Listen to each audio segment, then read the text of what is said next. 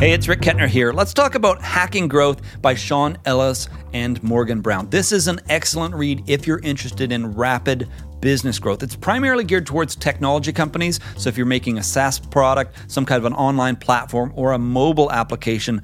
But I think it's fair to say that most of the ideas from this book can easily be translated to apply to almost any kind of business. Now, if you're interested in learning more about how to build and grow your business, I do recommend that you subscribe to the channel and turn on notifications so that you don't miss out on future videos. But let's get into it. I want to cover 3 of my favorite insights from the book, both to share some practical things that you can apply to your business right away and to give you a better sense of what to expect from the book in case you're interested in reading the whole thing. Okay, insight number 1, determine if your product is must-have.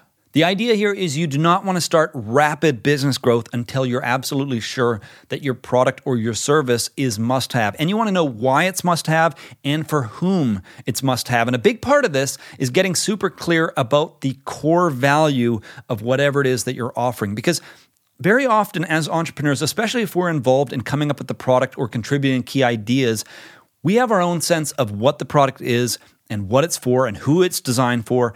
But there can often be a gap between that and what customers actually see as the core value of the product and how they intend to use it when they first get into it. So, quick example of this. Let's say you're an entrepreneur, you've been playing guitar for 20 plus years, and you want to build the ultimate online guitar lessons platform. So you set out to build this, and you think, okay, I'm going to create step-by-step video lessons for the absolute beginner all the way to seasoned pro. I'm going to cover everything, all different styles, acoustic, electric, you name it. And what you're trying to build is the ultimate educational platform. It's all about helping people learn to play whatever it is that they want to play on the guitar. But you start building this thing, you start testing it with customers, and pretty soon you start talking to them and you hear that what they're most enjoying are the community forums, the live video broadcasts where they can get answers to their questions, but more importantly, they can hang out with other members of the community in the live chat. And more, you're starting to realize they view it as more of a hobby, more of an escape, some way to just to hang out with other people that are playing the guitar. And for them, it's more a passion. They like the idea of learning more on the guitar, but they really ended up joining and staying, more importantly, because they like hanging out with other guitarists and they like being inspired by the content. And at the end of the day, maybe they're retired, maybe they're close to retirement. And for them, this is just a great outlet. So this difference, especially when all of your marketing is selling, the ultimate educational platform, and then even still, you have customers that come through paying for that description of the product, and they still end up gravitating towards the community features. This is really important to understand. Because if you can identify how people are actually using the product and what they enjoy the most, it can A, have a big effect on your marketing strategy moving forward to make sure you're attracting more of those people, but B, it can also speak to the future direction of the product to make sure you're actually designing it around the people that are paying for it and are most interested in it. So it's incredibly important to determine if your product is must-have and to get clear on why it's must-have, what customers see as the core value in the product. Okay, insight number 2. Identify the growth levers of your business. The idea here is you want to build a growth equation, a mathematical formula that outlines how you can grow the business by identifying the different aspects of your business that play a role in your growth. So for example, a very traditional model, if you were to run something like an online educational platform of some kind, you might look at things like more prospects, are the first kind of dial that you can turn or crank up. It's the first part of the equation. Then, of course, increased conversion rates. So when they land on your website, if you're more effective at actually converting them to a customer, that's another dial that you can turn. And then, for example, successfully onboarding people that actually do buy, because you don't want somebody just to pay and then drop off. You want them to get into the platform, create their profile, find their first few lessons, and really engage with the product. That way, not only are they more likely to continue using it, they're more likely to recommend it to other people too because they're going to be more satisfied as a customer. So that's another dial you can turn up. You can do a better job of onboarding or activating new customers. And then, of course, you can do things to reduce churn and to deliver long-term value to keep them around for longer. So that's a very simple example. Obviously, there's a whole bunch more in terms of maybe attracting initial attention, making people aware that your brand exists, all kinds of dials. But the idea here is you and your team should be crystal clear on a simple formula that these are the specific dials that we can turn to grow the business. We can increase the number of people that hear about the product, the number of people that land on the site, the number of people that convert. You get the idea. Now, this doesn't have to be an absolute, like, mathematically sound equation where this plus this, or this times this times this times this equals growth. It doesn't have to work like that.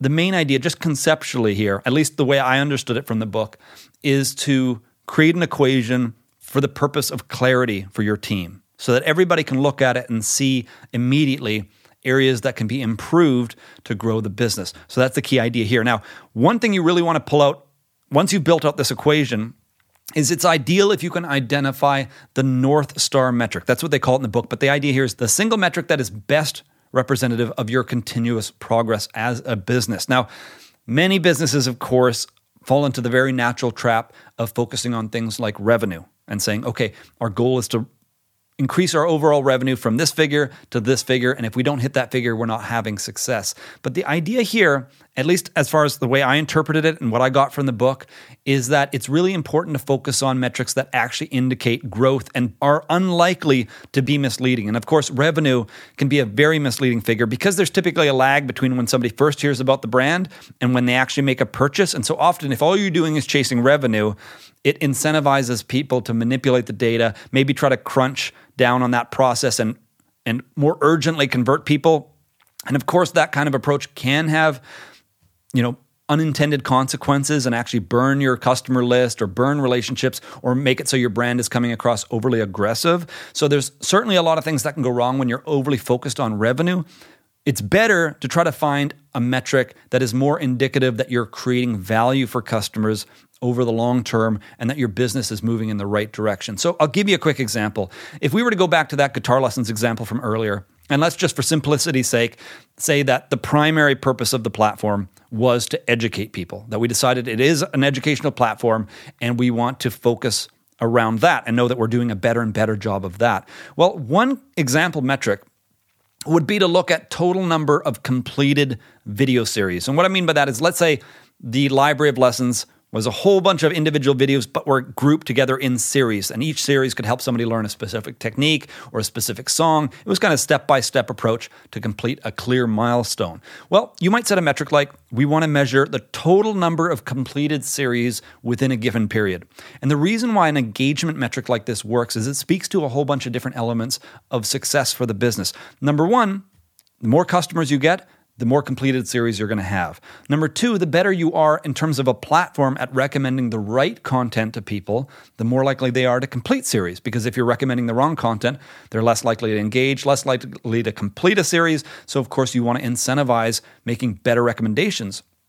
And then, of course, the actual content itself. If it's educational, if it's entertaining a little bit, if it's engaging, then people are more likely to complete. So again, the team is incentivized to create better quality content. And then finally, it also speaks to discoverability. So for members that have been on the platform for a long time, maybe they've been on it for 6 or 12 months, if you're continuing to find and showcase great relevant content to them, even after they've kind of gone through their first dozen or so video series, then that too is going to impact this figure. So you want to look for a number like this. This is actually very similar to what I suspect that Netflix prioritizes. I have no idea, of course, but I suspect Netflix probably prioritizes things like how many TV show seasons are being completed. Are we recommending the right content to people? How many movies are started but not finished? Because we want to go for finished content. Again, speaks to more customers, speaks to finding the right content for customers, and speaks to long-term engagement. So really important to try to find some kind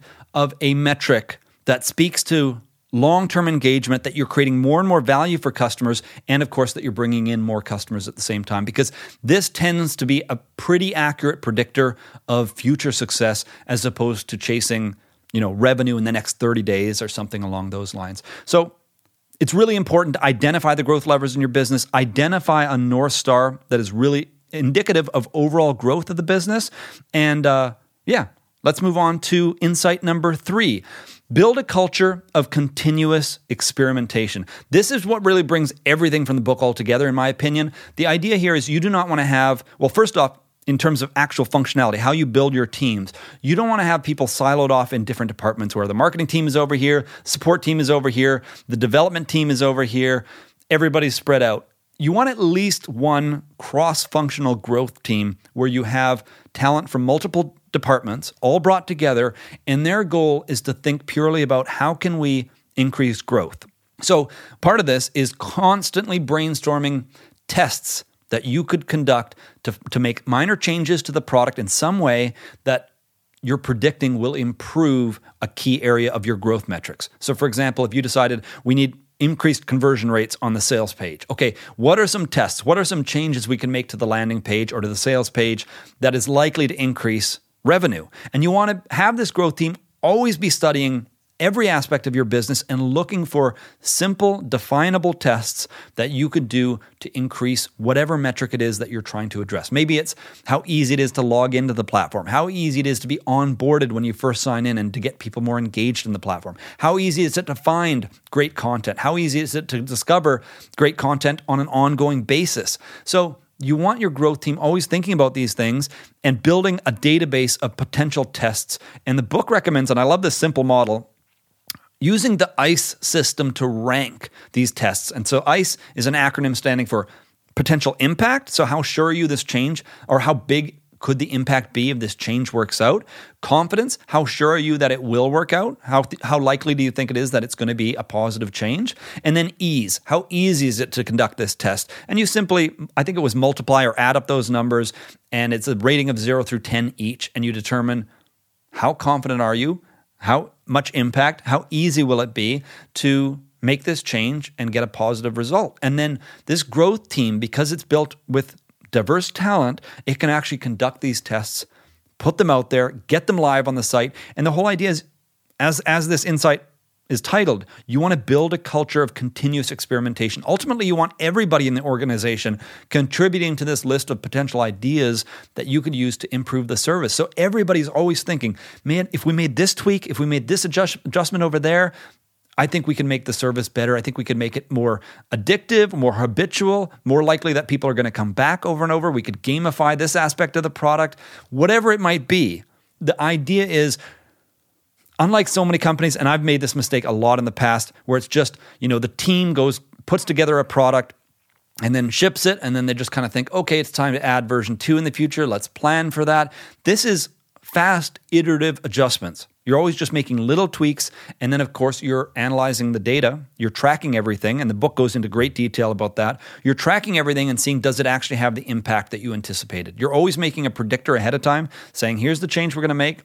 Here's the anticipated outcome we think we're going to get, and then you're testing it and actually validating or invalidating that test. And if it's a break even, if you can't tell either way, then you revert to whatever was happening before. You only switch if there's a clear win. That way you're never making a mistake and implementing something that didn't pan out. So the book goes into so much more detail. I'm going to quickly go over these 3 things one more time just to recap them. So determine if your product is must-have, super, super important. Identify the growth levers in your business, also very, very valuable and important. And then finally, bring it all together, build a culture of continuous experimentation. There is so much more to this book.